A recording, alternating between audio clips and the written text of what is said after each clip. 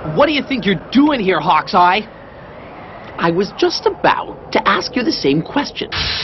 You shouldn't make a pass at someone else's girl, you know. It's not me making the pass, dude. Hi, guys. Mina! Mina? It's all my fault. I'm sorry. Stop fighting over me, please.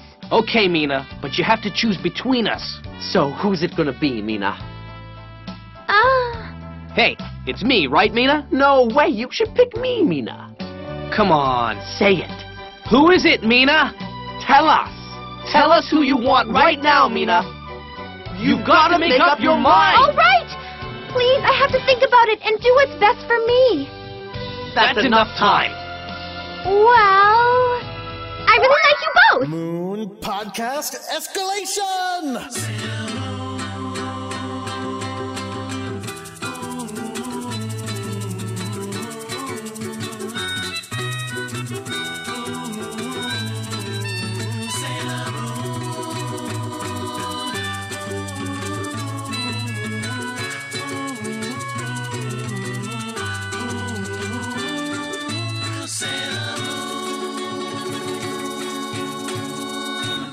Hello, everyone. My name is Jordan D. White.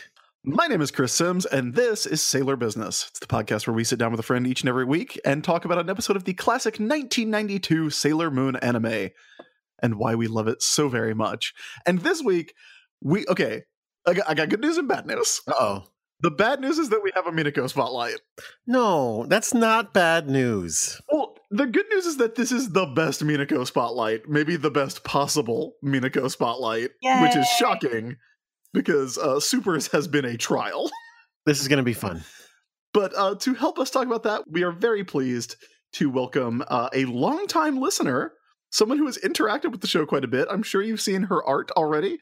Ginny Otto is here. Ginny, welcome to the show. Ha ha ha! I finally made it in. Hi, guys.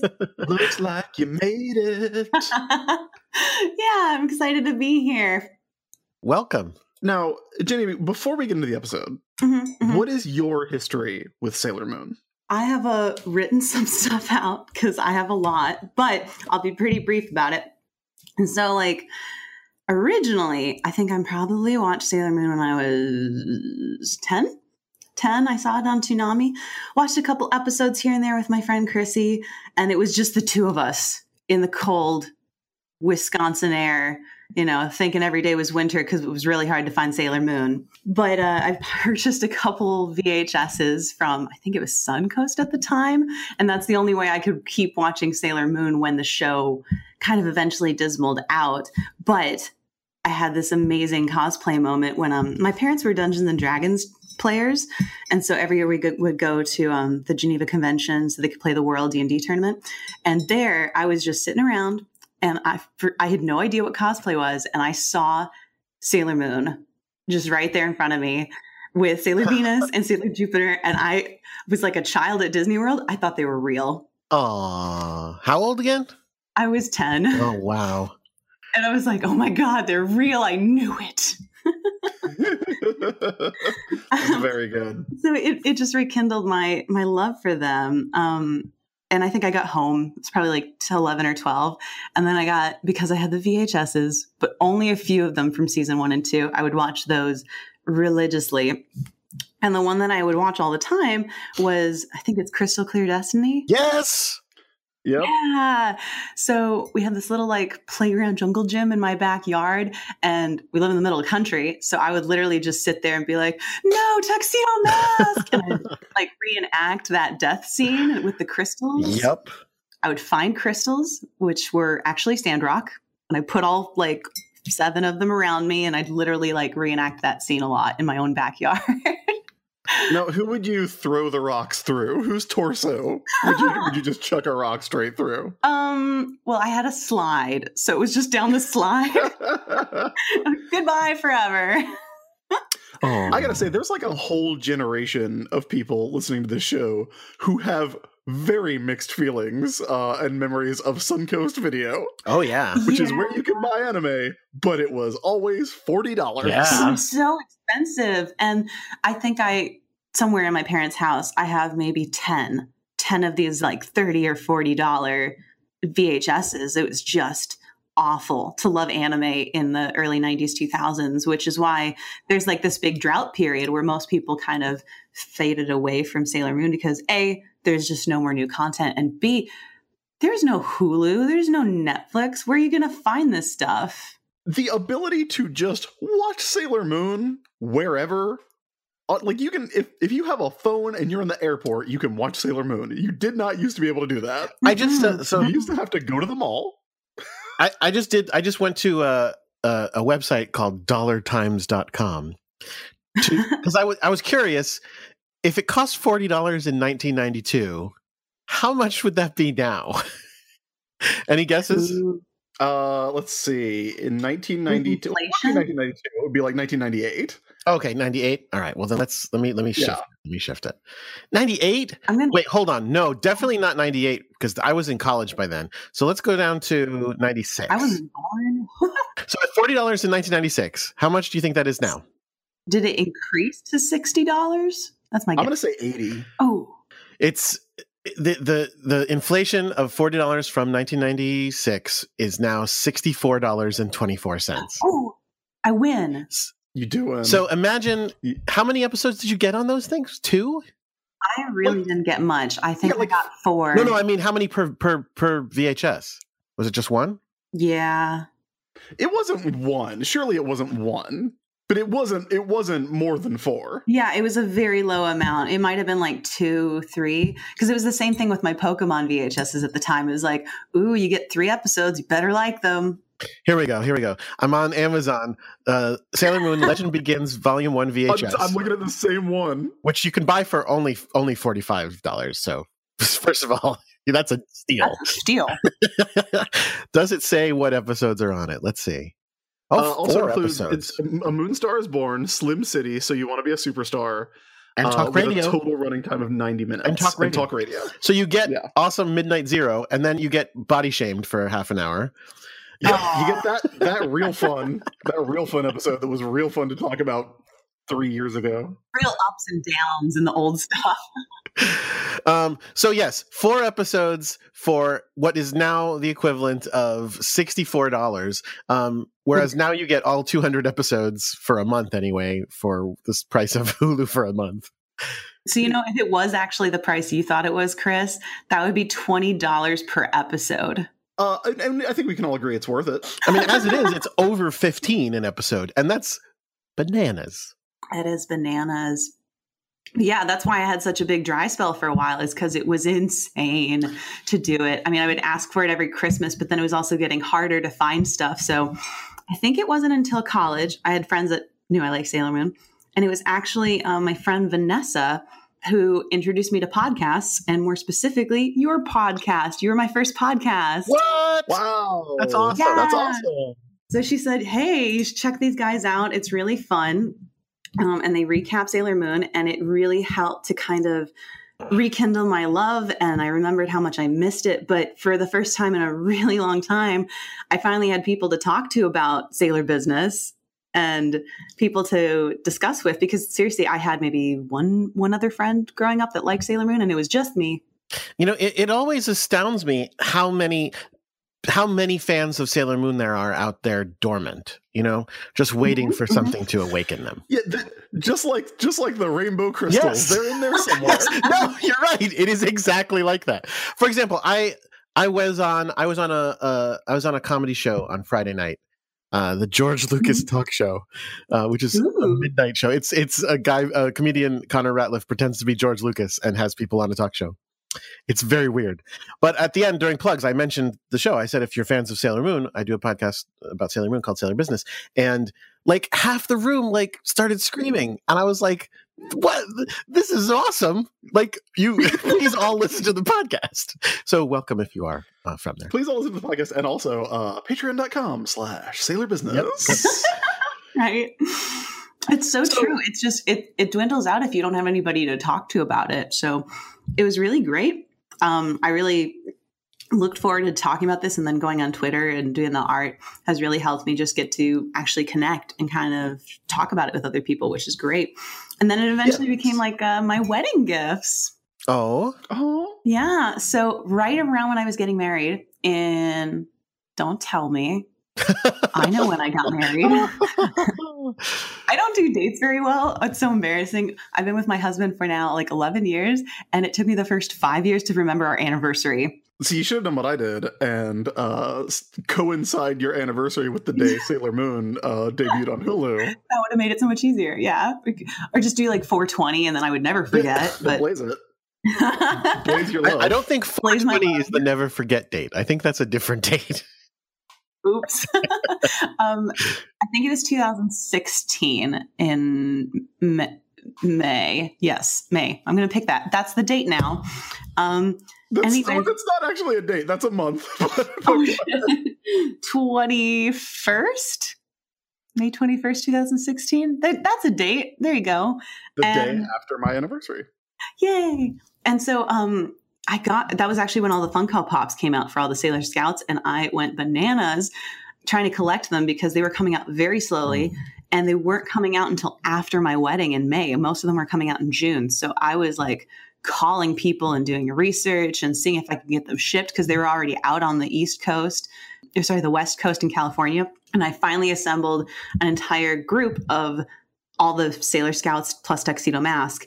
And when we got married, I wrote a letter and I gave one to each of my bridesmaids and told them about how they're all really, really important to me. And how when I was watching the show, I always thought, where am I going to find friends that mean so much to me and that will always be there for me? And I finally found my Sailor Scouts and my bridesmaids, Oh, that's very sweet.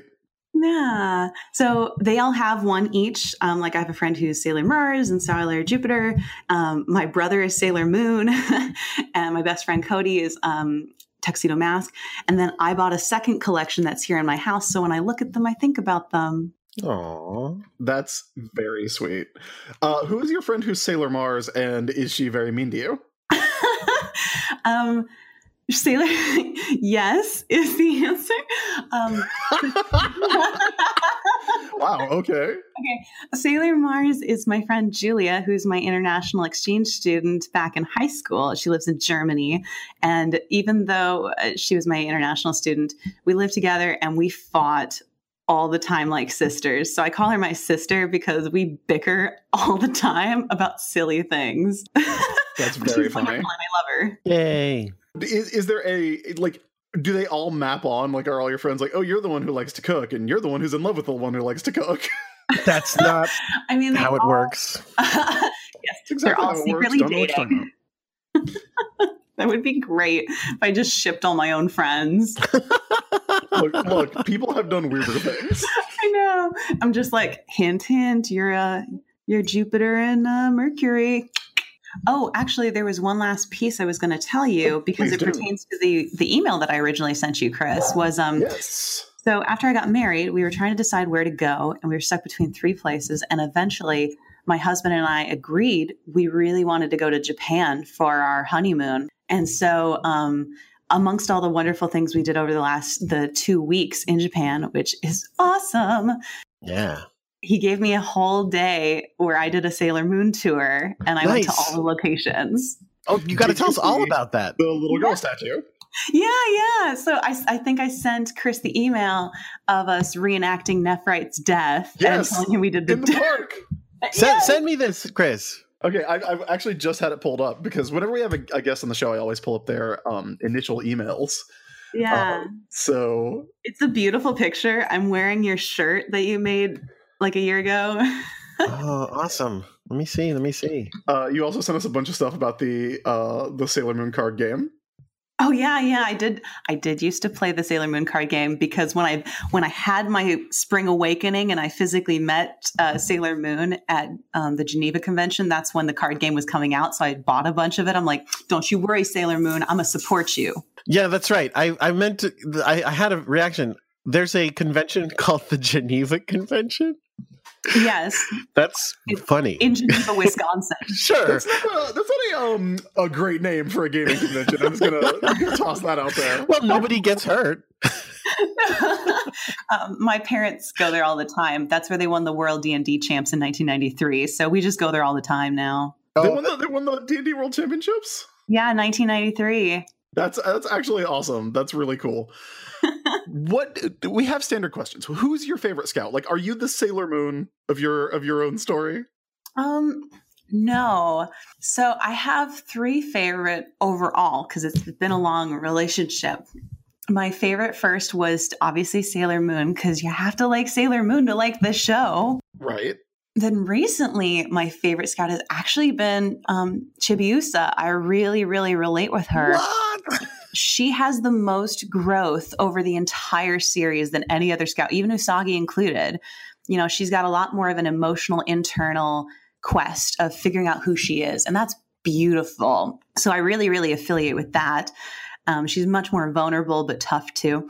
But I think my longtime most favorite is Jupiter. I adore Jupiter. I wanted to be Jupiter, but now that I'm an adult, I feel like I am Jupiter. So now I want to be Chibiusa. All right. So, wait, hold on. Yes. Yeah. You want to be Chibiusa as in a child again, or as in a 900-year-old child that never grows up, or what? What do you mean? All of the above. Okay. No, I like her personality.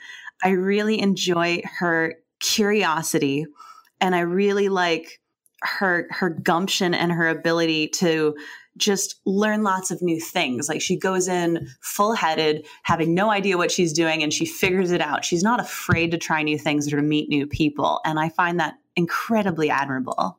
Okay, all right. I don't want to be 5.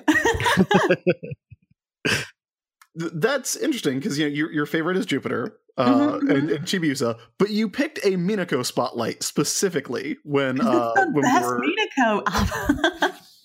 I mean, look, you're not wrong. It is the best Minako episode. Yes, it's very, very fun. But is that just the reason? Like you were like, hey, even though she's not my favorite, I don't want anybody else to have this episode.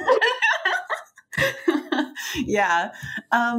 No, I remembered you starting to get a little down on season 4, and I think this is a huge pick-me-up. This is a real big refresher, and if you're wondering like why you should like season 4, this is a great episode for that. I mean, look, it's a good episode. I am still wondering about, the other 20. Yeah. You also picked a good Chibi episode, though, so... Yeah, she really shines in this, and I love it, and she's super cute. I meant next week, but yes. Oh, yes. So what do you think about the Miracle Romance? Which one? Good answer. We'll start with the I guess real pseudo canon, which is Sailor Moon and Tuxedo Mask. God damn it. So growing up, I felt it. I went with it, but I think it's that when you're young, you really crave to be loved, and you really crave for somebody to dote on you. And it's really beautiful to think that you have a destined lover out there. Like you don't have to try, you just bump into somebody and boom, they're your like lover for life. So as a kid, I really liked the Miracle Romance, thinking like, boom, destiny's just going to thrust a really cute black-haired, blue-eyed guy at me. But, watching it as an adult, I don't really get it. No, I don't feel it. After season 2, I feel like they're not really reminding us why they love each other. I think they're just kind of together. Yeah, I don't think they have a kid. they're just staying together for the sake of the kid. Right. I feel the love between Saki and Chibi more. They actually give new meaning to staying together for the kid, because if they break up, the kid ceases to exist. Oh, that's dark.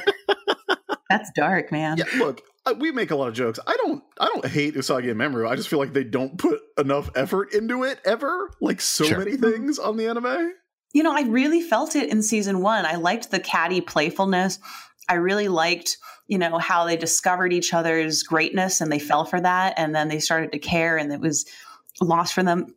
Season 2, I even felt it because you realize they get together and they get married and they have a child and it rekindles things. But really after that, it's just kind of expected that they love each other. And there's nothing that reinforces this adoration toward one another. So you liked it in season 1. Yeah. Where it was like, hey, study harder, meatball head. Like, yes. Oh, he called me meatball head. Okay. All right.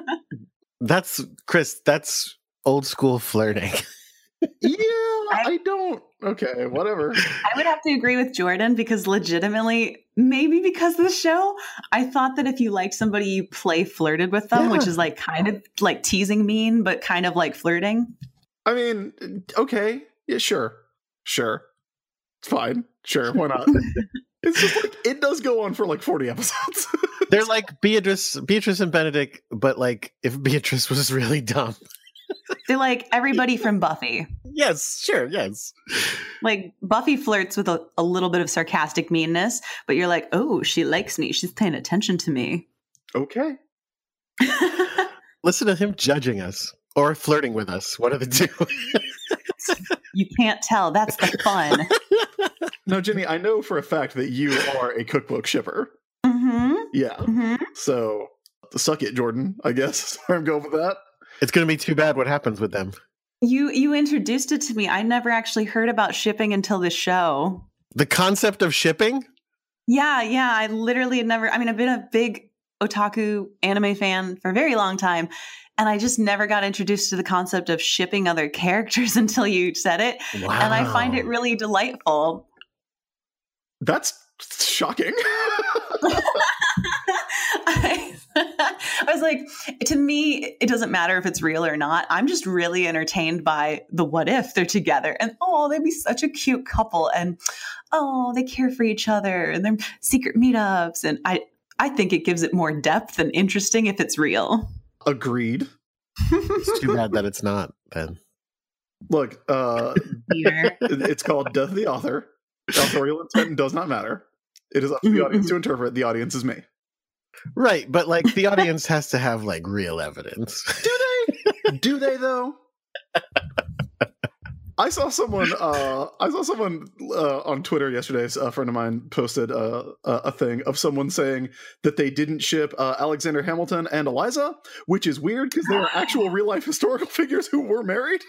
What? I guess depends how you define the verb ship. I would assume that they mean the verb ship in that sentence to mean like the pairing of. Yes, it's still kind of a buck wild thing to say. I mean, he wasn't that good of a husband to her. No, he absolutely wasn't. But like, not supporting a relationship is very different than I wish they were together. You know, and usually the shipping, from what I understand, is two people that are clearly not together, but you hope they were. Generally, yes, there is a distinction between canon and shipping. Like, we got this on Xena Warrior Business because technically Xena and Gabrielle aren't canonical. They're a ship. Which only in the most technical sense is that true. Well, in the sense of they never confirmed it. Well, you know, except for when they kiss, which happens a couple times. Does it really? It's just a friendship peck, you know. Yeah, it's like all those pictures of like people in the 20s who are like, oh, these two are sharing a friendship kiss, and it's like that's not a thing. That's never been a thing. Wait, so seriously, they kiss frequently? They kiss multiple times in the show. I know that. I mean, yeah, I would not say frequently. There's 134 episodes. Maybe once a season. And it's like romantically, or they're just like, all right, see you later. Mwah. I mean, like, which would be more convincing, actually? I don't know. I like to think that Jordan says goodbye to people by kissing them now. That's been my experience with Jordan. It's very European. No, I don't do that, but I don't know. All right, well. That's fair. Oh, one quick question before we get started. I had one quick question for you guys before we got started, because I know you were interested in. Is there any questions you guys had about the Sailor Moon tour in Japan? Oh, yes. Please tell us everything. Yeah. What else did you see? Like, I want to know everything about it. Yeah. So I wrote a list before I left, because you're right. When you were talking, like half a year ago, there is no official tour. Like, nobody takes you on the tour. However, many people write online, like, this is real life locations from the show. This is the real Hikawa Shrine. These are things that you can see in person. And so I took down as many as I could find. And I was just like, okay, what can I do? What can I find? And I did a bunch of research before that. Unfortunately, one of the places was knocked down completely, so I couldn't even see it. It's in the Sailor Moon R movie. it's this archway that has a huge tunnel in it where they sit and think like, oh, Darien's been taken away. And it's this really cool park that's a random wall with a big tunnel in it. That was destroyed 3 years ago. So I didn't get to see that. And what destroyed it? Like, was it the Negaverse? Was it an earthquake? Some sort of sexy like lady statue was there, and it grew so big that it destroyed it. Actually, it was really weird, so and it weird. kept laughing. So weird. Yeah, weird thing. They never rebuilt it. I guess it wasn't important. So, but I did get some cool stuff. So I did literally see the Juban district. That was awesome with the sign and everything. Nice. Tokyo Tower was a big one. I mean, that's really easy to go to and to go up into. And the Hikawa Shrine is straight up just there. It's so cool. Does it have 1,000,000 steps to get to it like it does in the show? So I remember you mentioning that actually when I went to Japan, so I counted for you. What? Because literally, I think the episode came out when I was in Japan, and I was like, oh yeah, I'll show them. I'll go count them. All right. What's the total? So if you come up by the left, which enters the main area, there's no steps. It's just like a street. But if you go at the back, there are steps, and there are about 37 steps. That's a pretty significant number of steps. That's a hefty number. It's probably like 2 flights of stairs. That's not too much, but I mean, going up them, I'm sure it's a little exhausting. But yeah, 37. All right. Mystery solved. I like it. You said you saw the statue of the little girl. I did. And I will say, though, one interesting thing I found out is Hikawa Shrine is really, really small. Oh, it looks huge. It does look huge, but they're forcing the perspective. I mean, that is the shrine where Naoko Takeuchi worked when she was a shrine maiden, right? Yes. The funny thing is they never show this. When you first walk in, there's a little playground there. Huh. Interesting. Yeah, for children to play at. But once you get past the playground, there is like the holy tree with the markers on it. I think it turned into like a monster at one point in the show. Probably. But I did go over there, ring the bell. I saw the area, and then they were selling charms. And so, of course, I had to get a love charm from the Hikawa Shrine. Nice. Yeah. So it was a lot smaller than I thought it would be, but it was intimate and it was really chill. So I liked it, but I was very shocked how small it was. Was there a tiny man who was like... who probably tried to look up your skirt? Some guy came over to me and he's like, hey, are you getting married? Do you want to get married to me? And I was like, hey, little man, I'm on my honeymoon. Nice. No, I did not see Grandpa. All right, here's a ridiculous question. Yeah. Obviously, a lot of the locations in Sailor Moon are fake, though. Yes. If you could have gone to any location that isn't real, Ooh. and I don't mean like supernatural. I'm not talking about Point D. Oh, okay. But like Bob Floyd's or Pizza Coffee or or Royal Arcade or Crown Arcade. I was going to say the arcade. Okay. You can say I want the real answer. Okay. Well, the honest answer was I wanted to try and find Juban Middle School where the students attend class. I legitimately looked for that. I tried to look for the school that Sailor Moon went to. There are a lot of Juban schools, and I accidentally walked into an all-boys school, and they kicked me out. Nice. They asked me if I was parents, and we said no and left. That's the real answer. We tried to go to the middle school, and if you don't have kids, it looks really bad. Now, do you speak Japanese, or did you just roll up in there as a couple of Americans and be like, yo, what's up with the school? Sorry. I speak a little bit of Japanese. The funny thing is the main phrase that I learned was Sono watashi tashi no chinko no yoko, which means, hi, I'm on my honeymoon. Well, I mean, look, that's a good one to know when you are in Japan on your honeymoon. Yeah, that's the only phrase I fully memorized. I knew how to do basic speech, though, but I could not talk myself out of, no, we don't have children, but yes, we would like to see the school. I didn't have that much Japanese. But if I could go to an actual place in the show, I really, really wish we could have found the Crown Game Center or Crown Parlor. That would have been really cool. Fruit Parlor. Fruit Parlor. They fixed it. The Fruit Parlor. Yes. It will always be the Fruit Parlor to me. They had game arcades, but it was nothing like Sailor Moon. And I mean, what was the point then, really? Exactly. What even is the point if you're not gonna play the Sailor V game?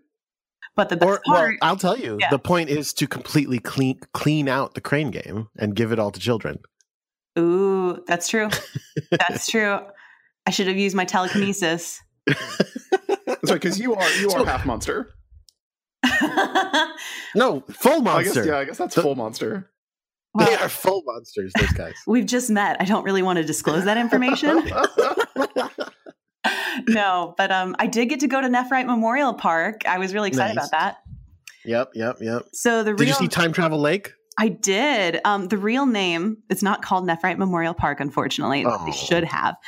The one that I'm pretty sure is Nephrite Memorial Park is Arisugawa no Miya Park. And it's literally in the middle of like an urban Juban area. And then suddenly, boom, here's a lush park. And it's very covered, very pretty. And in the middle, there is a pond with a lake with a little deck and everything. And you can go take your boats out and stuff. So I'm pretty sure that's Time Travel Lake. And I'm pretty sure that's where Nephrite died. And I'm pretty sure that's like the date park that they go to all the time. That is awesome.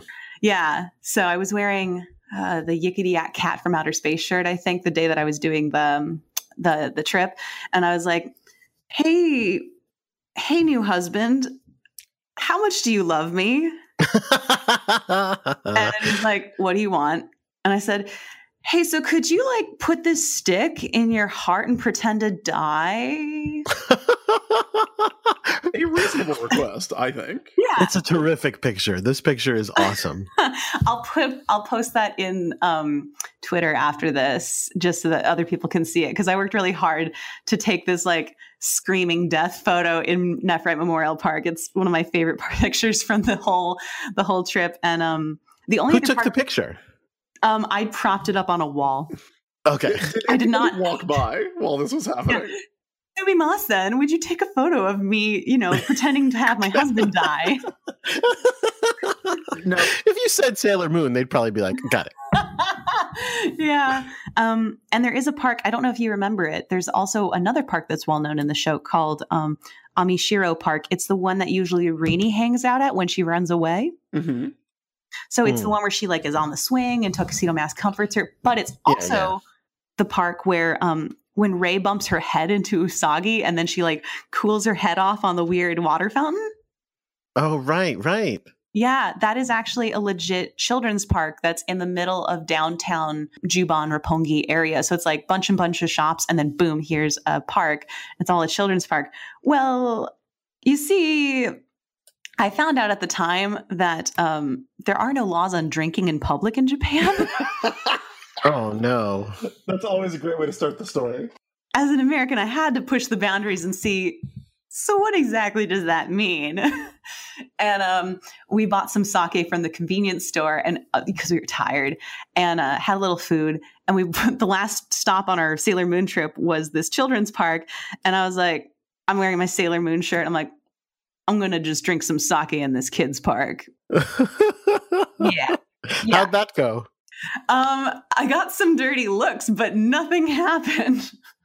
So I've got some like really weird pictures of like me leaning up against a tree all sly, like with a bunch of kids playing in the background, just sipping my sake.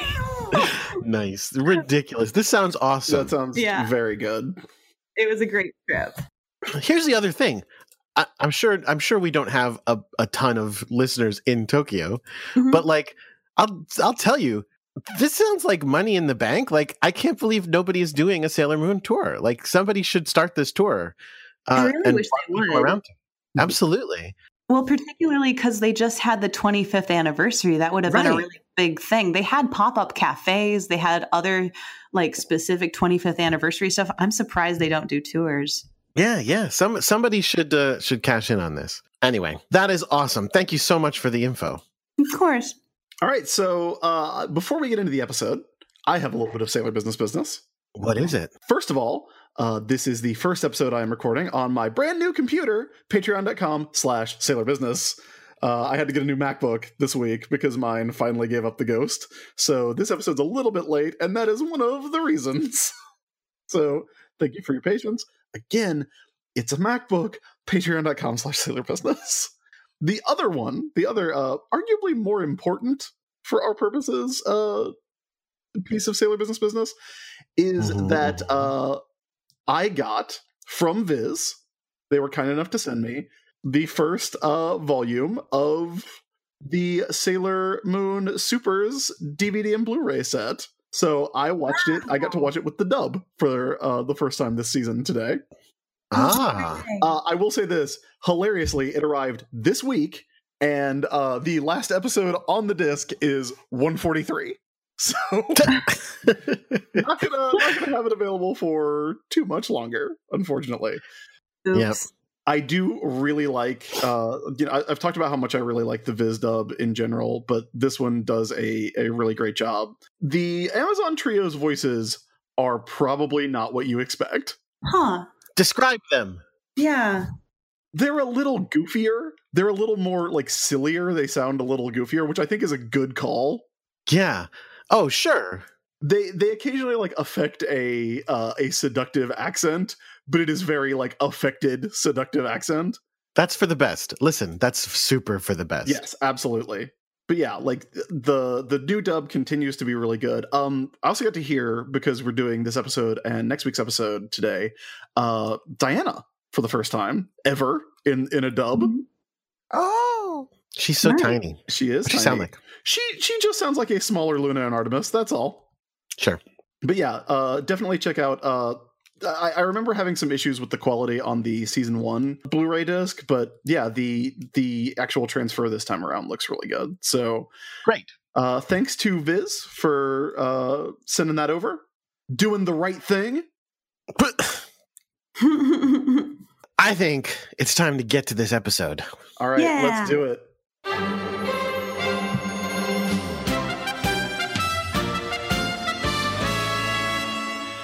As previously mentioned, we are watching episode 141 of Sailor Moon Supers. It is called Storm of Love, Minako's Grand Two-Timing Plan. Yay! Jordan, Yeah. when the folks over at the Cloverway Company decided to bring this episode to the English-speaking world, did they think that was a good enough title to keep moving on with? No. And listen, I'm sad that they didn't use two-timing in the title, because there's some delightful, humorous two-timing talk in this episode. They allude to the number 2, but they don't say two-timing, Chris. Ooh, can I guess? Oh, you have a guess? I do. I didn't see it, but I totally guessed. Let's hear it. Double Trouble. That was That going to is- be my guess. That is the correct answer. Woo! Yay! You guys are official Cloverway namers. Tell her what she won, Jordan. You get to describe the episode with us. Oh, okay. I'm so sad that I got it, because I had another name too, which was awful. Ooh, let's hear it. If it wasn't Double Trouble, I was going to say this episode should be called Time to Teach Kids About Swingers. I do want to say, I am just like a tiny little bit upset that the one week that I actually knew exactly what the title was, you come in here and steal my thunder. I'm sorry, Chris. I mean, it's fine. We can share It's it. fine. I'll share the winnings with you. Okay. Then I guess I will also get to recap this episode of Sailor Moon. Oh, we also found out the difference between an animation director and a director, by the way. Oh, Someone tell wrote us. in. We got an email from Julia Braid, who says, "It's me, the girl who wrote an overly long email about Ikuhara for the Sailor Moon R movie. I'm back to give you an overly long email an overly long email about animation directors. It's better to have too much information than not enough, right? A very Ami thing to say. The episode director does what you might expect a director to do. They manage the entire episode, much like a film or live-action TV director. The animation director deals with the actual animation itself. They make sure all the animation is quality and on model. For this reason, the character designer for an anime and the chief animation director are usually the same person. For example, Ikuko Ito is the chief animation director for Sailor Moon S and Supers. She started in season 1 as a normal animation director. She did the Rhett Butler episode, Choice. Yes. Yeah. And there is a blog that she linked to highlighting her episodes. One of the animation director's main roles is correcting animation, literally redrawing or drawing over the keyframes. This work is supposed to be invisible since the goal is to make everything look consistent. But, artists aren't machines, so sometimes you can still kind of tell who did what. There's another website that lists all these Sailor Moon animation directors, linking to Masahiro Ando's entry because his round, soft style is incredibly distinct. You remember, like, sometimes Sometimes we get like a very round Usagi. Very, very like, squishy Sailor Scouts. I like them. By the way, if you want to see the importance of the corrections animation directors do, look at the TV and Blu-ray comparisons of modern anime. Some productions are extremely troubled. In rare cases, an episode might not be finished until hours before it airs. If the schedule gets this messed up, the animation director doesn't have time to do their job, and some uncorrected animation makes it to air. That animation is then fixed for the Blu-ray release when time is no longer an issue. The best example I've seen is Sailor Moon Crystal seasons 1 and 2. There's a huge difference. There's a site called crystalcomparisons.com that will tell you show you side-by-side comparisons to all of the uncorrected anime or uncorrected video. I want to see that. Yeah. Where you can tell that it looks very bad at first and then is then fixed later on for the Blu-ray. And I remember that being a big deal while it was coming out. In contrast, Toei gave itself lots of time to finish season 3 so the animation directors could do their job, and nothing needed to be touched up after broadcast. So this site literally has no comparisons after Act 29 because Crystal gets its shit together and gets to do the thing. That's awesome. Okay. Our director is Takuya Igarashi. Our writer is Ryota Yamaguchi. Our animation director is Hisashi Kagawa. The original air date for this one was July 8th, 1995. Excellent. Good date. Good date. Good. It was a very good day. Let me see. So where I was not in school because school was probably out. Although maybe it wasn't. I don't remember. We went to school Are you recalling the date? No. Wait. July. Definitely not in school. I was just trying to think what I would be doing in my life. I would have been 15. I don't know. Yeah. Okay. Great. Good content. That was beautiful. Good content, Jordan. All right. Look. Shut up. Is where I'm. So if you have your time machine, please revert back to that day. You now know where Jordan D. White will be. Not in school. Crucial information. Yes. All right. So Chibi Usa and normal-sized Usa, regular Usa, medium-sized Usa, actually still pretty Chibi Usa, actually, are out and about in the Juban district. Yeah, they're just hanging out, walking around. This is the part where I start to feel bad for Mamo-chan. He's going to have a rough time this episode. Yeah, no, this episode and next episode, I kind of feel bad for the dude because he's walking along with his girlfriend and his, future daughter, as you do. And they're just playing tug of war with him, with his body. It's so sad. Usagi's like, I want to go see a movie. And Chibiusa says, no, I want to go shopping. Movie, shopping. And he is just getting medieval tortured and split in half. I do want to point out Usagi's outfit in this episode in this scene specifically is super cute. And I recently saw a cosplayer cosplaying this outfit. This one? Oh wow! Yes, the green top with the bows and the shorts. It was actually on. We've talked about her before, but there's a Tumblr and Twitter account for a young woman who watched Sailor Moon for the first time, like went in cold and live blogged the whole thing, and is now watching the new Cardcaptor Sakura. If you're into that. But she posted it. Apparently it's been floating around for a while, but it's an amazing, super specific cosplay. And if there's one thing I love, it's amazing, super specific cosplay. That is so cool. That is great. Oh, so they're out walking around. Now, there's a couple things about this. First of all, you were talking about their relationship earlier, Usagi and Mamoru. I think, I don't know, this scene definitely, even though it's a silly scene of them fighting, I also think this has to do with the fact that Usagi, as a very young person, and as someone the audience can relate to, of course, immediately wants to be in an adult family relationship. You know what I'm saying? Mm-hmm. So that the people watching can not only be like, yeah, I'm going to fall in love, but I'm going to fall in love and we're going to have a kid, and it's without any of the tough parts about pregnancy or really being all that responsible.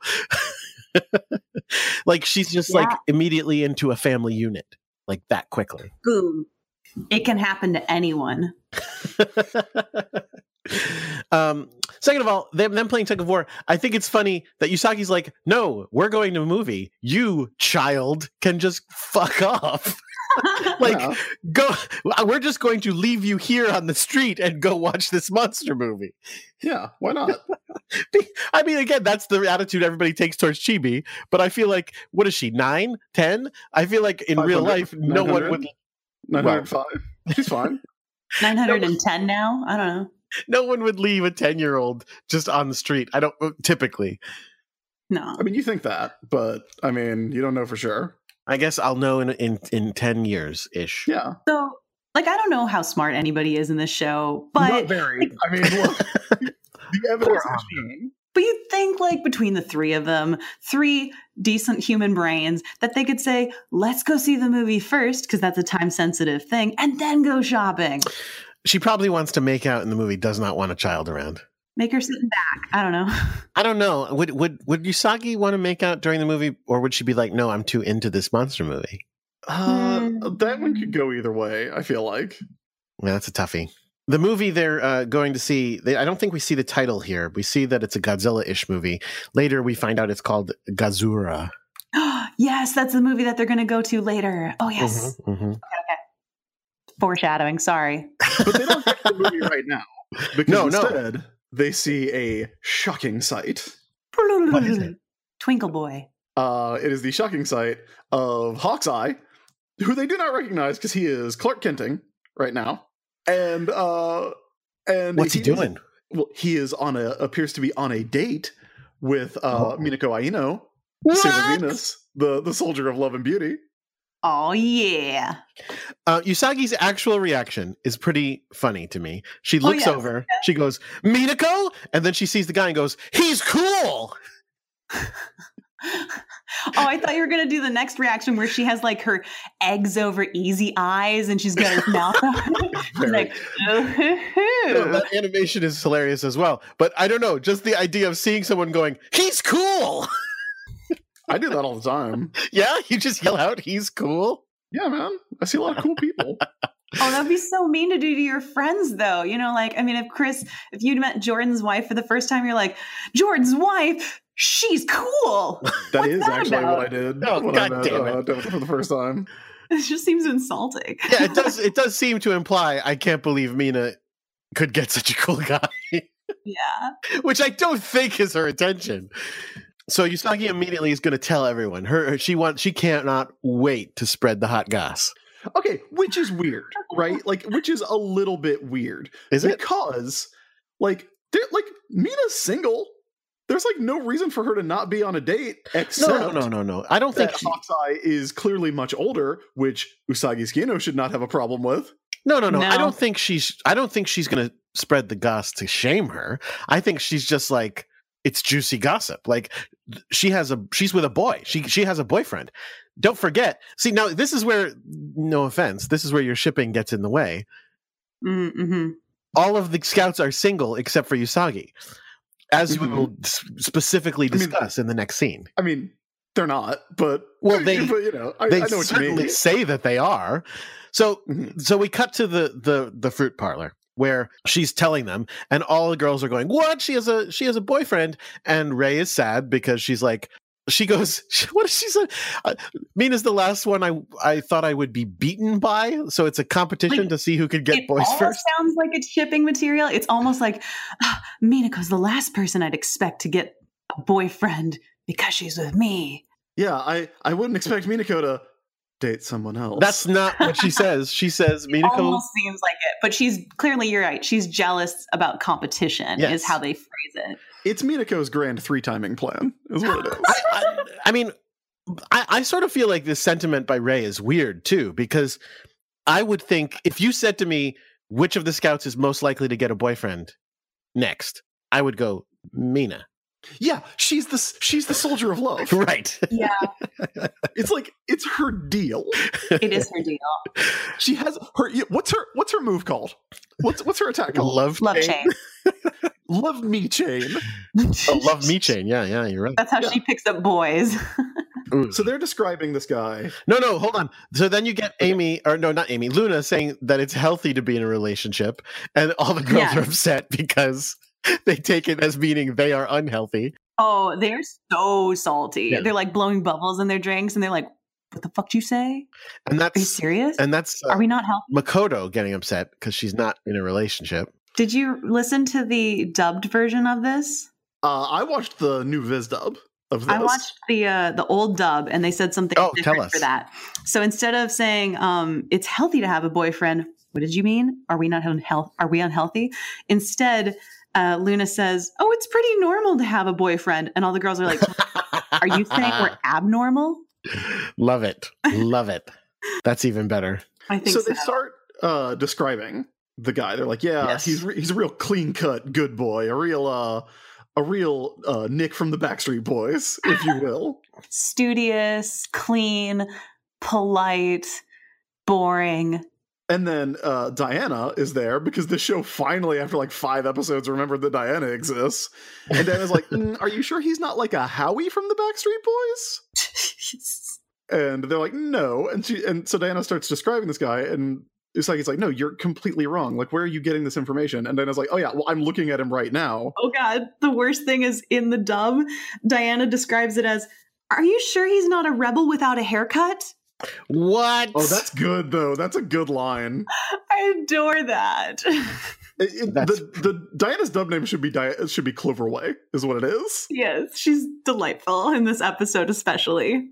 So then they look outside, and I mean, we recognize this guy as Tiger's Eye, but all they know is that he's a bad boy, which we can tell because he is riding a motorcycle with a helmet.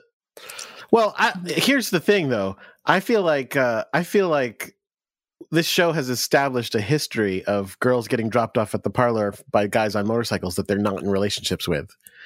Yeah, absolutely true. So they're jumping to conclusions. Yeah, well, this show also has a history of jumping to conclusions. So, I mean, you really want to get into it. That is true. It's fine. You know what? They're actually right in this case. True. Yes. And she blows him a kiss, too. So there you are. Yeah. Mwah. So Mina comes in and she's like, "Yeah, what's up?" Yeah, I actually am dating both of these guys at the same time. Hey, Chris. What does that long-haired motorcycle guy do for a living? I mean, he's a creep. He's a professional creep. Well, that's what he's really. But what does he say he is? Yeah, they say their professions. He is a student at an arts college. No, that's that's all right. That's Hawk's Eye. Tiger's Eye. Tiger's Eye is a roadie who wants to become a rock singer. Yeah, maybe he knows Chad. He must know Chad, yeah. Yeah, no, he doesn't. And that would have given it away. If Chad had been in this episode, he could have been like, "You're no roadie." Man, what are you talking about? I've never seen you before. It's an excellent Chad. Thank you. Yeah, the other guy is also a professional creep because he's like, "Hey, 15-year-old girl, why don't you model for me sometime?" Which, seems completely legit. I just like absolutely like what should be happening. Yeah, but Mina even jumps even further. She's like, Yes. "I wonder what I'm going to wear. Maybe he'll want me to be nude." Oh, Lord. Yes. So these guys are Insane. Takano and Torajima, but we're not going to remember that. So they are going to be Hawk's Eye and Tiger's Eye. Mina is just so lit. Mina is so, she's turned up the volume. She's 50% extra in this scene, and I love it. I love it so much. She's great. Because when they're like, "Yeah, so you're dating 2 guys," she's like, "Yeah, beauty is a curse." About the names, though, I do think it's worth noting that their names are puns. Oh, are they? Yeah, well, you probably know that the Japanese word for tiger is Tora. It's a very famous, one of the most well-known Japanese words in English. Oh. And Tiger's Eye is Torajima. Mm-hmm, mm-hmm. So I'm assuming that Takano is similar. Like Hawk and I. Oh, they did not do that in English. What are their names in English? Because, again, I just watched the new dub. Okay, so the bad boy rocker rebel without a haircut is Jack. Okay, makes And sense. the classy, studious art student is Charlie. Okay, so first names that came to mind, I guess. Pretty much. Very boring names. They really should be John and John.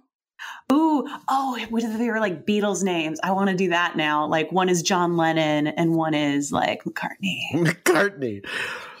That would be funny, because then it would mean the Sailor Scouts just don't know the Beatles at all. Yes. Do they play the Beatles on Midnight Zero? No, they it's do a not. hot show. They're too young to get the reference. As we all know, the Sailor Scouts are only into smooth jazz. There is a lot of smooth jazz in this episode, by the way. It's great. Yeah. So again, Mina is great in this. This episode does kind of highlight some of the differences between Mina and Usagi, and I think one of them is Mina is far less moral. She is. She relishes being very bad. She's kind of self-obsessed, but not in a bad way. Just like when things start going well, she's like, "Oh, beauty's such a sin, and I'm such a sinner."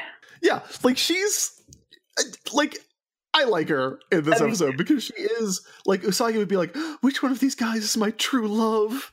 And meanwhile, Mina's like, "Yeah, I'm just so hot." It's just like I got, and this doesn't come along every day. I'm 15 and spring has come. Oh, Amazing line. Oh, amazing line. In the English one, Yes. instead of "I'm 15 and spring has finally come," she says, "When it rains, it snores." Oh Jesus! Oh, so they're doing the puns. They're so bad though. But I do love this delusional daydream sense of her. It's very teenage, and it's almost like she is playfully kind of picturing herself like she's in a movie or something. She's like, "I'm the main character and I'm in a love triangle. What will I do? I'm so hot." Yes. And it's funny too how extreme everyone's reaction to this is. So they all start talking about, they're scandalized by the fact that she's two-timing everyone. And like they're blown away by this. Like there's a scene where Ami like literally short circuits and her entire head is twitching from the thought of two-timing. Oh no, her robot gears are broken. Yes. Her thought circuits are about to freak out. You're absolutely right. And Diana starts asking about what two-timing is, and Artemis stops them from explaining it, going, "Children don't need to know about that." As if they were going to say, well, it means she's fucking two different guys. It is weird, I think, but it sets up such a hilarious plot thing where he's like, "Please don't tell my cat. She doesn't even know. She's too innocent. This innocent baby cat." Yeah. Meanwhile, didn't they have like a whole thing about Artemis possibly dating a human nun? He wasn't not too long ago. He was in love with Luna and wanted to get married. Remember? That's something else the baby cat doesn't need to know.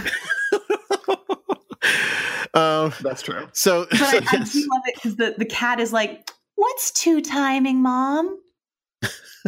And they're like, "We don't want to tell you, hun." Yeah. Like Mina is screaming and cackling. Yes. Literally. Meanwhile, back at the bar, our Amazon trio are all hanging out together. Speaking of that, I have a present for you. What? Oh boy. Okay, I'm going to send you the email. I drew you guys something in honor of season 4 because I know you've been a little bummed, and I hope you got it. I tried to send it to you. Let's see. Any second. Let's see. But yeah, the Amazon trio is probably my favorite villains of all time. They're so great. Okay, why though? Why though? I'm glad you asked. No, I'm kidding. I find them really interesting. If you don't look at them in hindsight, you have to picture them in the context of who they are. They're circus performers. They're very popular, well-known circus performers. Yeah, carnies, but they know they're tough shit. They know they're interesting. So I think that they've got this kind of distorted perception of reality with inflated egos because they... Oh, I think that is clear. Yeah, they see themselves as popular performers that are adored by the public, but then they're very confused why they're so unpopular with romantic conquest. So I see them as wannabe womanizers that picture themselves as players, but they come out with this like creepy vibe and creepy clothes, and their culture is totally different. So when they go out into real public, people are like, what are you doing? But they think they're hot. They think that they're like players and stuff. So I remember when you were saying that their job is just to get dreams from Pegasus. And I know that you've been seeing it as like a dark, dirty thing. And I can totally see why, because I think the mirror thing is very unnecessary. But besides the mere symbolism, just the characters as themselves, you realize that they kind of only half care about their job. They're much more chill, like hanging at the bar, trying to have fun. And to be honest, especially in this episode, they find it much more interesting to have people adore them or swoon over them. They want to be loved, but they're considered weird and unaccepted in normal culture. So I think of them as kind of the loser trope where they think that they're hot, but they're not. I mean, look, I don't think you're necessarily wrong. I do think there's a lot to sure not like about those. I mean, guys. I find them funny. they're animals, Yeah. right? So Yes. I mean, this episode, I think it's this episode, maybe it's next week, but one of the ones I watched this morning, like they do specifically refer to it as, oh no. that's next. Oh, I think that's next no. episode. Did you get it? Oh, Did you get it? Oh no, I want to get it. I think Chris got my email. You want to describe it to Jordan or send Was it I to on him? it? Yeah. What's going on? I thought it did. No, it's just to me. Oh. It's just to me. I'll have to forward it to Jordan real quick. How dare you? First of all, Ginny, how dare you? Oh no, now I'm scared. I made choices, and I know you wouldn't agree with them, but I did them anyways. Oh, no. Yeah, I do not agree with them. How about that? How about I do not agree with them? So I was like, hey, I'm going to be on Sailor Business with 2 male hosts, and I'm going to be the one girl, just like the Amazon trio. Okay, so So I'm Midnight. For those of you who can't see, I'm the Madam Killer. yes, you're Hawkeye, and And I'm Tiger's Eye. Yay! Thanks, I guess. well, Rude. you know why, Chris, right? No. Because you're into those younger ladies. Jesus. No. That's no. I don't like this at all. And Jake even appears. Yeah, Jake is the flaming eyeball. I didn't do Allison, but I guess I could make her Madame Zirconia. That's all very rude. I think it makes a beautiful picture, and we're all just having a good time at the bar, looking at episodes. What's wrong? I do like that it's pictures of episode numbers, Yeah. which is very funny. It should be pictures of But sexy you're monsters. actually holding this episode, Chris. Yeah. Yeah. Perfect. This is perfect. you. And terrible. And as someone who drew it, you can confirm that does not say century. Yes, it does not say Century Bar. It's just a bunch of squiggles, but I do really like the Amazon Trio's bar logo. I think that's really cool. It's super cool. It's super cool. Yeah, so I did that. I'll post that up when we post up the episode because it is freaking amazing. You guys look really good as the Amazon Trio. Aw. I'm feeling great right now. I don't usually show that much shoulder in real life. Really, you should. You look good. You're welcome. Oh man, this is great.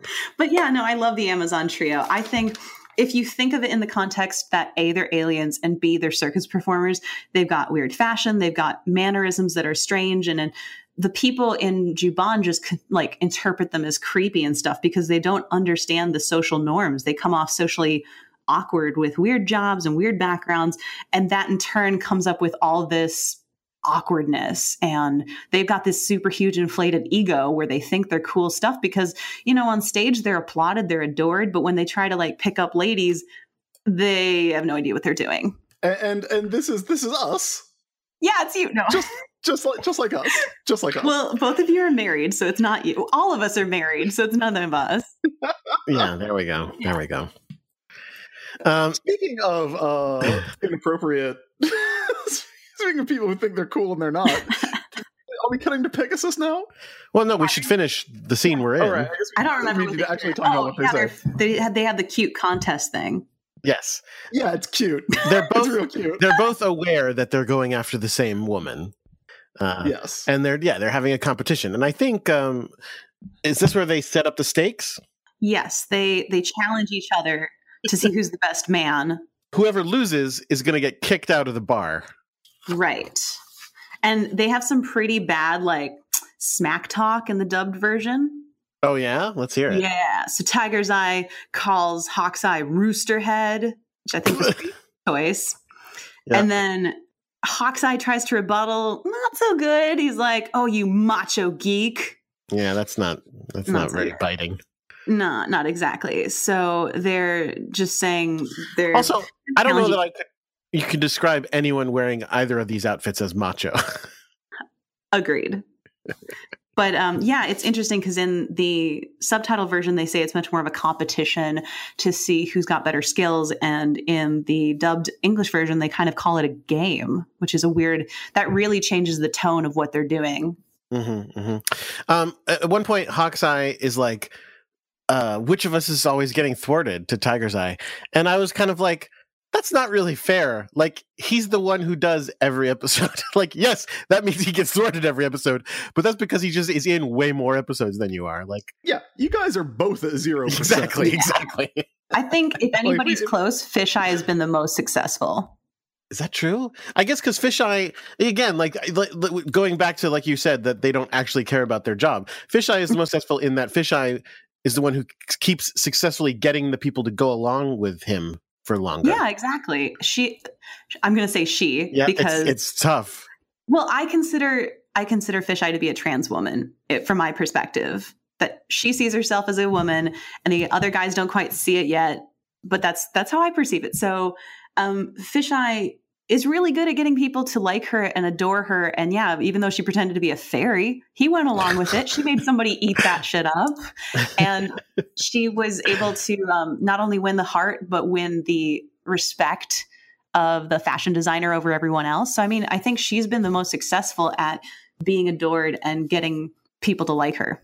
Right. Because the other two, they don't seem to succeed at that part at all. They just show up and go, "Hey, do you like me?" And then they go, "No." And then they go, "Oh, well then fuck it." In fact, this episode, the fact that they've both been stringing her along, or vice versa, she's been stringing them along, is like the closest they've gotten.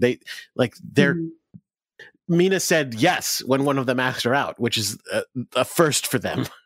Yeah. We don't even see that. I wonder how they did it. They probably just walked up to Mina and said, "Hey," and she was like, "Yes, I'll go out with you." Right, exactly. They had an elaborate plan and they didn't have to use any of it. Exactly. Well, the best part of this scene, I think, is that as Tiger Eye and Fisheye are fighting, they're arguing. They're like, "No, I'm going to get her. No, I'm going to get her." Fisheye walks in and says, "Please stop fighting over me." Yeah, ridiculous. I actually thought that was very fun because, like, I like that Fisheye is insisting that they're fighting over him. Like, even when they're like, "No, it's not you." He's like, "No, it's absolutely me. It is me. I know. Please Which stop. That was very funny. I don't want to get in between you two. And they're like, "Okay." I like that they also have a they have a picture of Mina that they then have to like point to and toss around as though we're not going to get it at this point. The transition of this scene is so great because Fisheye looks at the picture and says, "Man, you two have ... And then when she's going to say terrible taste, that's when Artemis sees Mina trying on clothes and says, "Terrible taste." Artemis, by the way, fallen down on the job on this one. Maybe, hey, Artemis. In what capacity? I feel like Artemis's number one job is to keep things like this from happening. No, but that's what I'm asking. Like, do you mean things like this, meaning characters from dating bad guys, or dating at all, or which part do you mean? I mean, like, specifically, like, dating monsters. Like monsters. I mean, yeah. There's some weirdness in this episode about Artemis and his feelings, and I don't understand it. Well, I mean, I think he's like protective, right? Like, that's what we're supposed to see it as. Well, it's the next scene. So Artemis is watching her talk about how excited she is for her date. Earlier in the scene when they were talking about the two boys, he was really down. And so in this, she's showing the outfit and he goes, "Forget it." And he just starts walking away really sad. And then Mina goes like, "Artemis, I get it. I understand. And then he blushes and like looks like really happy. And then she's like, I will not give up on happiness. She calls herself the goddess of love again. Yeah. I feel like it's always a good sign when Minako refers to herself as the goddess of love. She's That's how you know it's going to be a good Mina Right. spotlight. She declares that she will seize happiness for herself, and then cackles like a maniac. And then Artemis is like, I don't get it, or she doesn't get it. So but I don't get it. Like, because for half a second there, I was like, is he in love with Mina? No, in the dub version, they do it a little bit better where he's trying to talk to her about their mission. So Artemis is saying, look, Mina, I know you've got some dates and stuff, but we really still have to figure things out. I mean, we know nothing about the enemy or Pegasus. Truth. Yeah. For real, though, Mina. Well, at least most of us know nothing about Pegasus. One of us does and just isn't telling the rest because they're announced. So he's trying to be like, we should try and figure something out. You know how like we've had 20 episodes of this? Maybe we should start thinking about it. And she's trying to unclose and he starts to walk away and she's like, hey, Artemis, I hear you. I get it. I get it. We're there. I'm going to get in love and I'm going to find all these people and it's going to be amazing. He's like, oh, she didn't hear me. Fuck. So if his thing is like she's off mission, then yeah, he definitely sucks because Luna. Because I think about what Luna would do in this situation, and she would be all over that shit. She would be like berating Usagi nonstop and telling her, Luna would keep your mind. be drawing a picture of Usagi, but like fat. Mm-hmm. Yeah. Or she would tell her to keep her mind on selling business. Obviously. Now Serena. So next up, we cut to Pegasus, as you said. We cut straight to Chibi talking to him on his crystal ball. So Pegasus is like, "Hey, you up?" And Chibi's like, "Do you think people can love more than one person?" No, they should only love one horse. Yeah, one person or like one horse, like multiple people. One This horse. is actually pretty good advice, though. No, that is not his advice. That is not his advice. His advice is, "Hey, man, you got to play the field a lot before you settle down." That is his actual advice. But it's good advice because I think Rainey says, does fate only bind you to one person in your whole life? And he's like, you got to experience a lot of things before you know what you want or before you find that person. It's very true. Yeah. You can't rule out people just because they're like a different species. Yeah. Gotta try it all. Sometimes it's a horse. Sometimes it's, And then Rainey has a great revelation statement at the end of this. She's like, it's tough being a grown up. I mean, that's absolutely true. Yeah, I totally agree with that. I mean, she doesn't know yet. Taxes. Oh, taxes. That's the best part.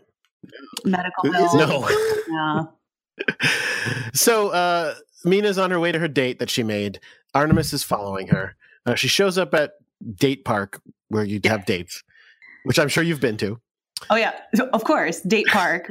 That's just called Date Park. But I have to say, at this point in the episode, the music is on point. The sound effects are sensational, and the animation is going to be hilarious. Mina looks over, sees Hawkeye waiting for her, and then glances a little bit to the right and sees, oh, there's Tiger's Eye waiting for her. She made 2 dates at the exact same time. Archie style. Yes, ridiculous. She says, I'm in a pickle in the dub version. Oh, is she ever? This is great. Yes. And I think that's it. Well, and in the subtitle, she says she's in a pinch. So, which doesn't make sense. No, not really. But you do something in a pinch. You don't get in a pinch. She did purposely show up that late. That was the best part. Is she purposely showed up late? She was like, 10 minutes late, right on schedule. But did you just say you can get into a pinch? Yeah, as we have heard, we've talked to Annie about this. Like the phrase "in a pinch" is very common in the Japanese language. It's a weird thing that they picked up from English. Like it shows up in a lot of Pokemon games where you have moves that that'll be described as it doubles your attack power in a pinch. Right? No, that makes sense. No, but it means specifically when your health is low. When you have found yourself in a pinch. Well, that's really funny because they adopted it meaning a thing that it doesn't mean. Yeah, well, transliteration, man. Because in a pinch in English means like, if you're In a tight spot. if it's got to. Like this podcast will make you happy in a pinch. If you got nothing else. I think both meanings are just like in a desperate situation. Mm-hmm, mm-hmm. Right? Sure. Yeah, no, you're right. They're connected. It's not you're right. as far as you think. You're right. You're right. They're connected. You got it. Yeah. So then it turns out, hey, guess what? Artemis is not the only person who followed her. Yes. Yeah. There's Chibi. Chibi followed her. And Luna followed her. And all of He's the like, scouts followed her. wait a second. Does that mean... And then slyly they slide out of the left corner. All the Sailor Scouts come out. And then I love Usagi just raises a hand and says, yo. And that is our act break. Yay!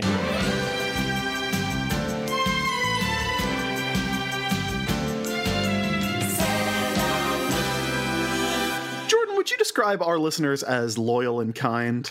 Of course. Why wouldn't I? I mean, I would. I absolutely would. And would you describe our listeners as people who would maybe help out their friends when they're in a pinch? Yes, in a pinch, absolutely. And I'd also describe them as people with disposable income. Here's hoping. That's right, everybody. You can support the show by heading over to patreon.com/sailorbusiness. You can kick in as little as $1 every month to help support the show, help me get a new computer when necessary. You already did. Gonna really hammer this computer thing. I know everyone's sick of me talking about it. But yeah, they can help us out. What do they get for that, Jordan? They can get all sorts of fun things. Like, for example, they can get access to the Patreon feed where they sometimes will get notes. They will get access to bloopers. I think just finally posted last week a huge bloopers thing of months and months worth of outtakes. Yeah, 23-minute blooper reel to keep our listeners occupied while I was figuring out if I could use my microphone with this computer, which I can. Obviously. Nice. And then you can even get a Sailor Business pin if you do $15 a month. It looks like Tennis Ball Sailor Moon. It's super adorable. And hopefully soon we'll start working on the next one as well. Which, by the way, if you have been expecting a pin and have not gotten it, just let us know. I know Jake runs to the post office about once a month when the Patreon money comes in. So if you've been waiting on one, especially if you're an international backer, like if you're in Canada, it does get stopped at the border for some reason. They have to check and see what Tennis Ball Sailor Moon looks like and inspect it for customs. But if you've been waiting for an unreasonable amount of time, there's always the chance that it could be lost in the mail. So let us know and we'll make sure that we get you a pin shortly. For everybody else, back us at $15 and you can get a pin, which is very cool. I think it's going to be later in the year that we have a second pin design unleashed upon everyone. Nice. I've been saying nice. Whether it is Xena, whether it is Sailor Moon, it is nice. It is. It's going to be really cool. It is going to be really cool. We have a new backer to thank. Let's do it. We have Matthew Watts. Thank you so much, Matthew. We appreciate your help. Yeah, and that's it. That's our only new backer for this recording session. So thanks a ton. Unless somebody goes in like right now while we are recording, which you can if that's what you're into. Yeah, but nobody's going to hear what you're saying. So I mean, I know, but like, look, maybe they, I don't know, maybe they'll figure it out. Why are you doubting our listeners?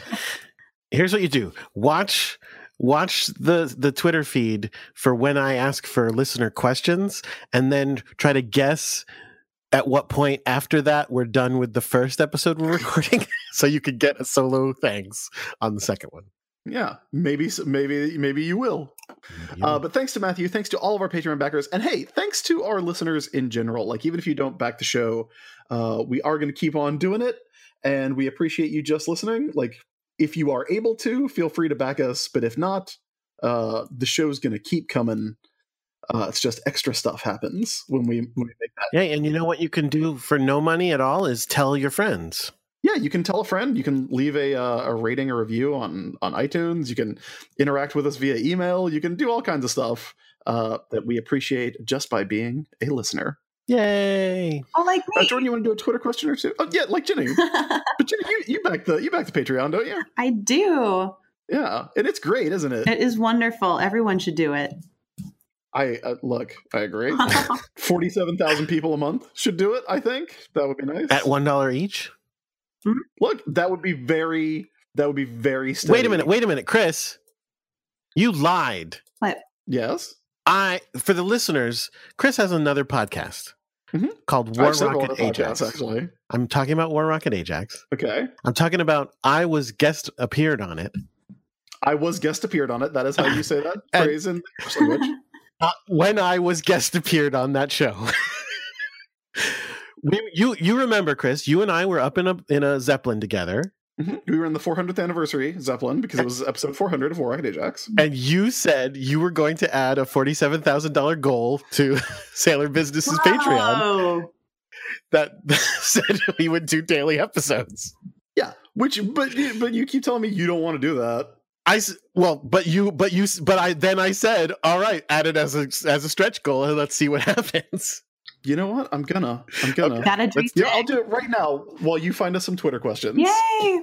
Okay. Let's see. How do I add a milestone goal on here? Just like make it really unofficial. Just put it in the chat. No, it has to be a real proper one. A real proper one. Real proper. Official. I am gonna round it up to 50,000. Oh. There you go. I'll allow it. Well, look, you said you wouldn't do daily episodes for $47,000 a month. So I mean, I still might not. Wow, Jordan. Unbelievable. Or you know what I'll do? I'll say yes. Let's do daily episodes, but they're all going to be like 20 minutes, and they're all going to be parts of an episode. Yeah, I think that's fine. We'll just record the same normal thing and then insert little breaks into it. All right, let's see. Here, you look for Twitter questions. I'm gonna figure this out. I do not remember how to add milestone goals. I've got a couple Twitter questions, but also I don't know if we need to because we had a very long intro this time. Yeah, that's fair. That's true. We can wait till next episode if you want. Yeah, I think we should just wait until next episode. I can't figure this out. I'll figure it out later. All right, let's talk more about this episode of Sailor Moon. Let's do that. But let me just say, fans, go to our Patreon site. If there is not a either $47,000 or $50,000 stretch goal or milestone goal, you got to give Chris some real shit. Yes. Yeah, hey, thanks a lot, Jordan. Lots of poop emojis. Put them on there. That's what I need in my life is more people yelling at me. But you got to post about how I would have pledged $50,000 a month, but there's no incentive.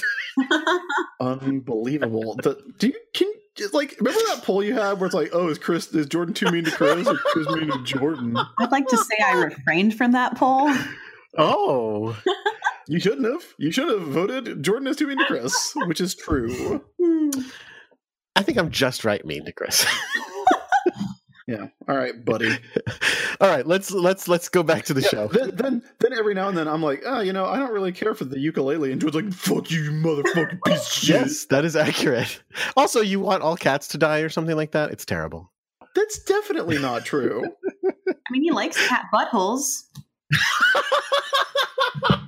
Look, there's context to that I feel like is being lost here. I mean, he likes parts of the cats. Oh, it's lovely. All that I have to deal with. That's why he's Tiger's Eye. Ooh, yeah, there you go. Tiger's butt eye. I don't know what you guys doing. I'm moving on.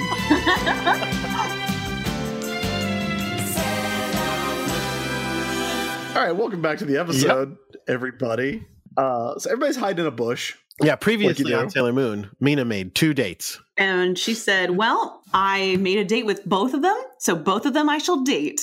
Yeah, Mina's like, hey, I can handle it. This is an Archie comic, right? Yes, this is absolutely doing it Archie Andrews style, and I love it. I love it. It's so great. And they're all hiding in the bushes. Yeah, that is adorable, too.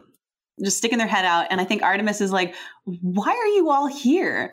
And I think the scouts say something like, oh no, we're totally here to support Mina. We're just worried about her. And then Diana, the little blabbermouth, sticks her head out and says, oh, I heard that if I came along, I might learn this rare thing called two-timing. It's very good. And then when Mina's like, yeah, for the sake of my happiness, I can't break either one of these dates. Artemis says she has sold her soul to the devil, which is a little extreme, Artemis. Harsh. It's pretty funny. Yeah. Just a shade far, I think. No, it's a sex field trip. It's fine. This is educational for Renee and Diana. But see, this is the thing. This is, again, the thing I don't get about it is, oh my God, sorry. More adorable scenes of people in the bushes are so funny. Is that she's not. This is not a sex field trip. She's just on 2 dates. It's not that reprehensible, right? I mean, I kind of wish they talked about this in sex ed, about like consent. Well, not consent, more about exclusivity. Everybody just needs to be on the same page. Yeah. That's all. Are we exclusive or can I see other people? Because then it's totally fine what Mina's doing. Sure. But she hasn't had the talk with either of them.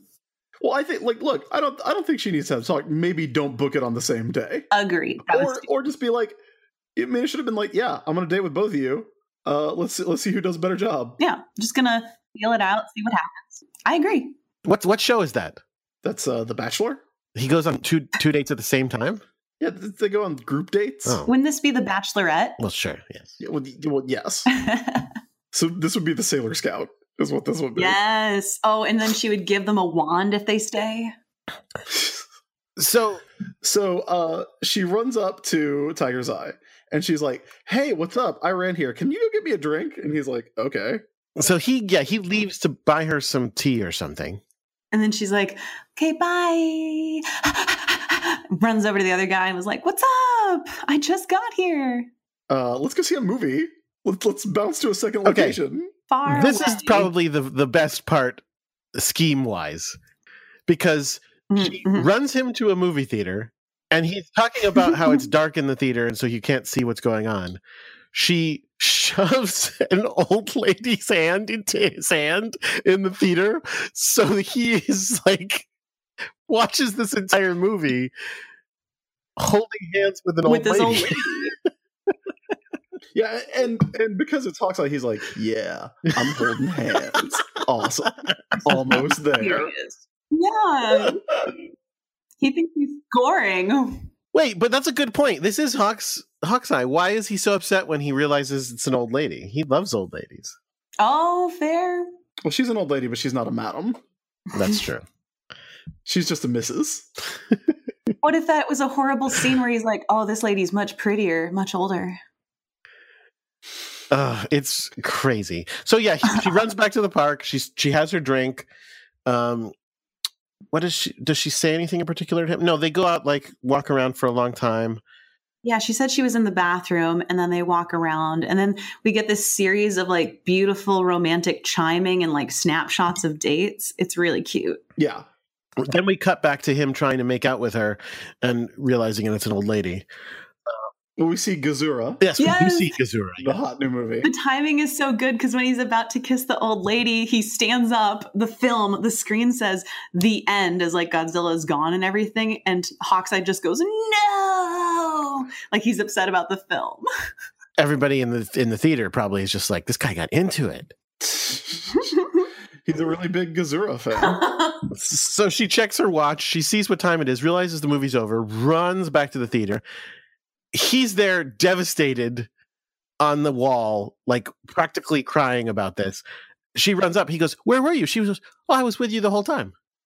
That's a terrible lie. Yeah, she's like, I was sitting right beside you. And then I actually really like this. Hawkeye goes, which side?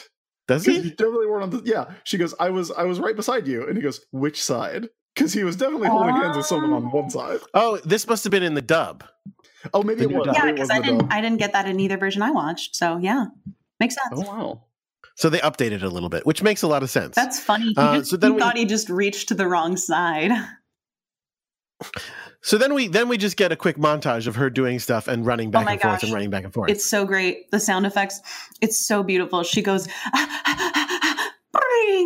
eating some ice cream. Bring, looking at books. And then she like slows down and goes, And falls over dead. I love it. And then finally the scouts show up and they're like, hey. You're a maybe liar. Don't. How about you don't? And she's like, yeah, you're probably right. I'm getting really tired. You should tell the truth. You should let them in on what's going on, you know? But, I think you guys know the old phrase. The old saying. She who chases two hares gets both. Yep.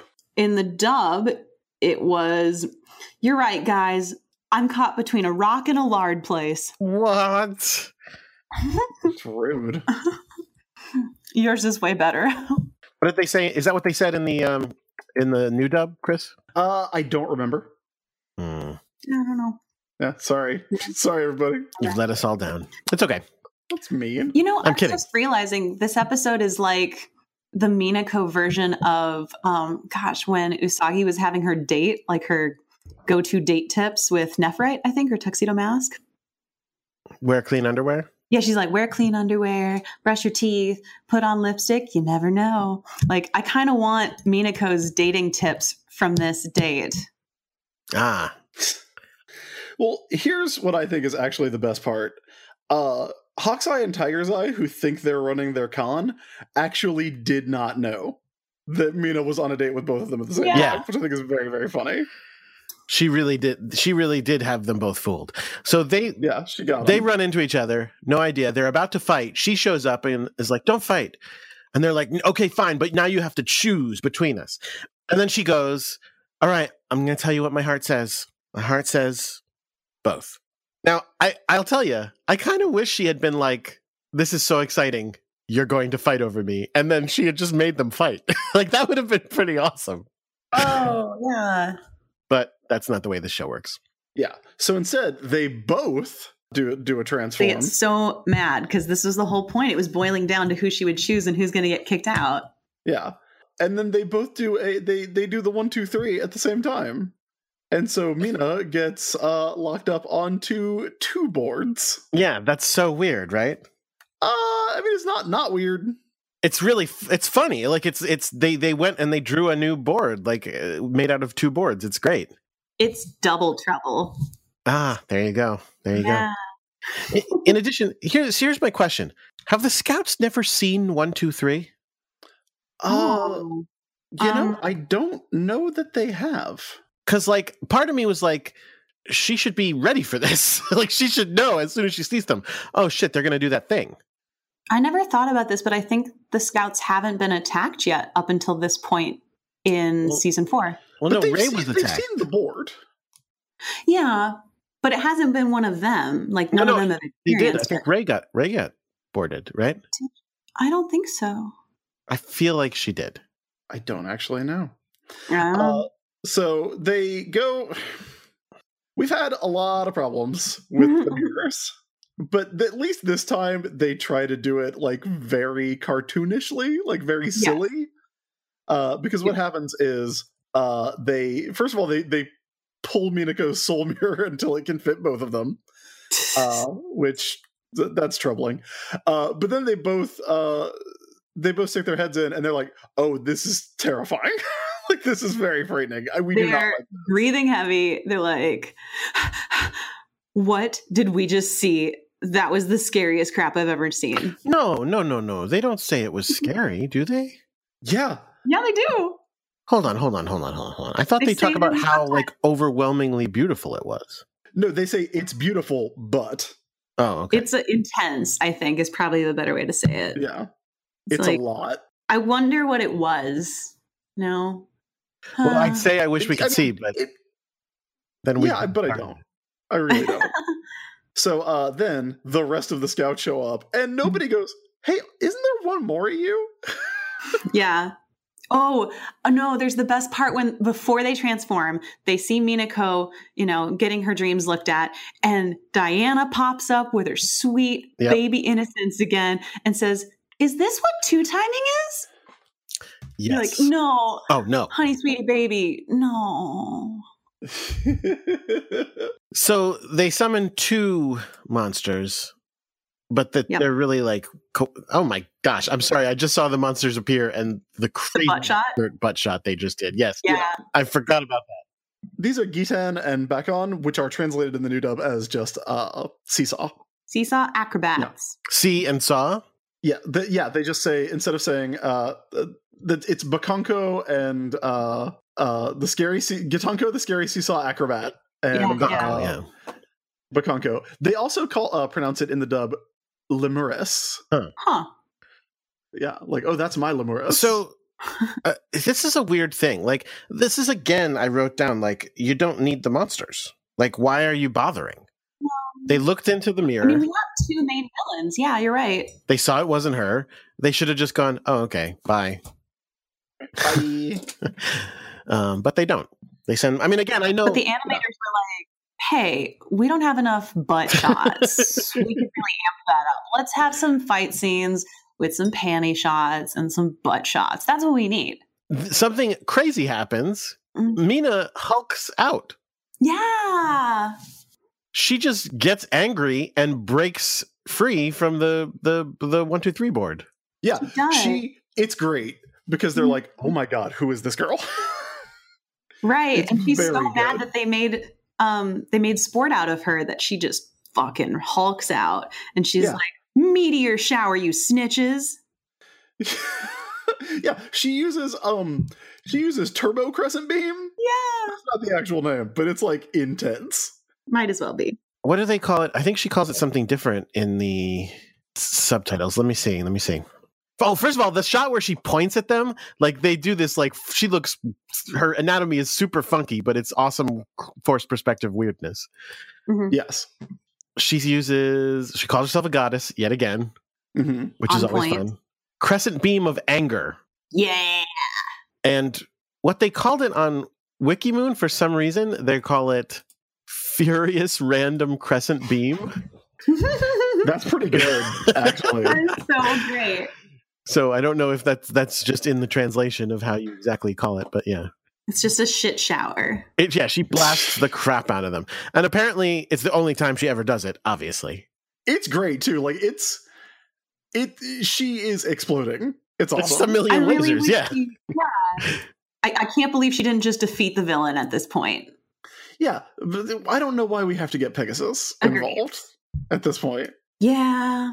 No, Venus was so badass. She should have handled it all by herself. I mean, there have been times where Jupiter's handled the monster all by herself. I don't know why this couldn't be one of those moments.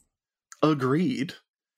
So instead, we get Moon Gorgeous Meditation. Still rules pretty hard. We get the monster stage out. Goodbye forever. Aw. Yeah, this was a very uninteresting Seesaw monster, monsters. Yeah. Yeah. Venus is like, go back to the hole in which you climbed from. And they're like, okay, backflip through their holes.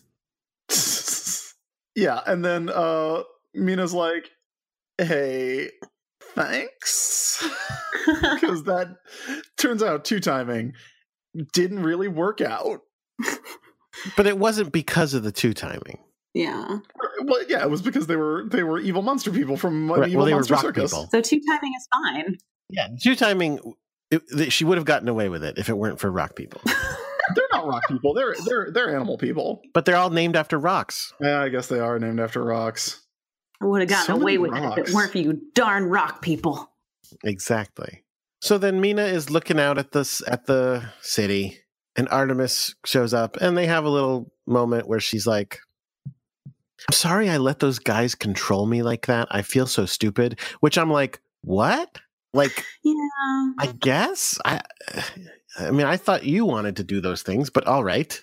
Oh, we totally forgot to mention that in the battle where they turn out to be the bad guys, and she's like, "You guys were deceiving me," and they're like, "Whoa, look who's talking, Missy." Yeah. That part is great. That was- Also, they call her a hussy in the new dub. Oh. That's pretty funny. That's funny. But yeah, that's kind of what they're doing is they're looking back at the moment and saying, you know, like, I'm sorry that I let them get the better of me. And he's like, well, on the other hand, I mean, I think you got the best of them too. But this is such a nice little bit of continuity where they go back to what Pegasus was saying about how, you know, it's okay. You got to experience a lot of different loves before you're going to find anything that's real. Got to sleep with a lot of Yeah. horses just to make sure. No. No. That's very specific advice, Jordan. No. And then one more piece of information from this episode. Hmm? New ending theme. Yeah, Oh! we got a whole new ending theme Yes! that's all about Chibi. I love this ending theme. It's all disco-y. Bum, bum, bum, ba-dum, bum, bum, bum, bum, bum, ba-dum, bum, La bum. la la, It's great. never give up. That's all I know. I like the song, but the video is like look, I like Chibi now that we're into supers. Yeah, Chibi's fun. he's great. Chibi's good. But like, there's a little too much Chibi. You don't like it when she's trying on clothes with Mina and Ray and like when she's reading books with Ami and Makoto? It's so cute. I actually really, really, really want to do a deep dive into the translation of the lyrics of this song, but I don't think we have time this episode. No. Not in this episode, but we can do it one day. Like a Chibi episode? Yeah. All right. I'm into it.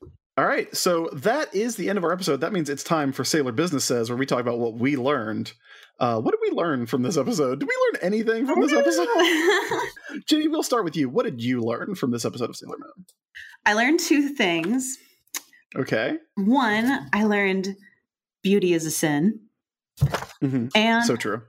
if you're going to go on a date, you better pack your running shoes. Jordan, what did you learn from this episode? I mean, I learned that you really gotta try a lot of horses before you find the one. No. No. Please, no. It's too late. I learned it. What's learned cannot be unlearned. Chris, what did you learn besides what I just spoke for you? You broke Chris. I learned that if you're holding hands with someone, maybe just turn your head 45 degrees. Maybe just get a good look to make sure. Don't like just take it on faith for 90 minutes. But if you don't look, close your eyes before you kiss. Yeah. Or maybe like if you find out you've been holding hands with somebody for 90 minutes, maybe just be like, okay, maybe this is it. This feels right. This is fate. You need to try a lot of people. Yeah. People. Not horses. God, Well, horses are good. people too, right? I mean, So yeah, I think a very, very fun Minako episode. I love that she is literally like dating two dudes at the same time, at the same place, Archie style, and that like the part where she's like, "You were deceiving me," is like very good. And I feel like that's not a thing you could do with Usagi. Like my big problem with most Minako plots is that you could really just do them with Usagi, but this one feels different and feels new and fun in a way that I really like. I agree. yeah. It's really dramatic, but authentic to the teenage experience. And I think Yes. it's so fun. I just love that, especially on top of all the things you said, that she's two-timing, that she's deceiving them, but they're deceiving her. On top of that, they're the freaking villains. She got 2 out of the 3 villains right in front of her, and she did nothing but date the crap out of them. Yeah, she really dated the crap out of them. She dated like they were. Well, I mean, it was spring. Spring had come, so there you go. Yeah. She's 15 and spring is here. So, any other thoughts on the episode? It's awesome. If you don't get Minako, watch this episode. It's awesome. Yeah, good Minako stuff here. She is Okay. not a block of wood here. No, she is actually a character with actual character motivations and actual goals. Very Oh, fun. Did you remember that it was actually me who drew the block of wood? No, Yes. was it? That's great. Yeah, I drew Minako as Plank with like a blonde wig on it. Yep. Yes, I remember that. That's great. Yeah, she's not that at all in this episode. She's amazing. All right, so that is it for this week's episode of Sailor Moon. Mhm. Jenny, where can everybody find you online should you wish to be found? You can find me on Twitter or Instagram. My handle is Running Nerdy. All right, Jordan, how about us? You can find me on Twitter at Crackshot with a 0 instead of an O. You can find the show on Twitter at Sailor Business. You can find our producer, Jake Mason, at JJ_Mason. He has so many podcasts. Most of them aren't actually about farming, despite what we've said. But they are ones about Pokemon World Tour. There's ones about Power Rangers. There's ones about James Bond. There's ones about all sorts of things. You should follow him on Twitter and find out about him. Agreed. Everybody can find me by going to the-isb.com, where you can find my Twitter, my Tumblr, all the podcasts that I do, all the columns that I write online, and all the comic books that I write that you can get at your local store or at Amazon.com. That's going to be it for this week's episode of Sailor Business, but join us next time when we will be watching another episode. Oh, wait, I think I have it. Don't tell me. It is Secret Mansion, Menu of Love. Nice. That's right. Until then, keep your mind on Sailor Business.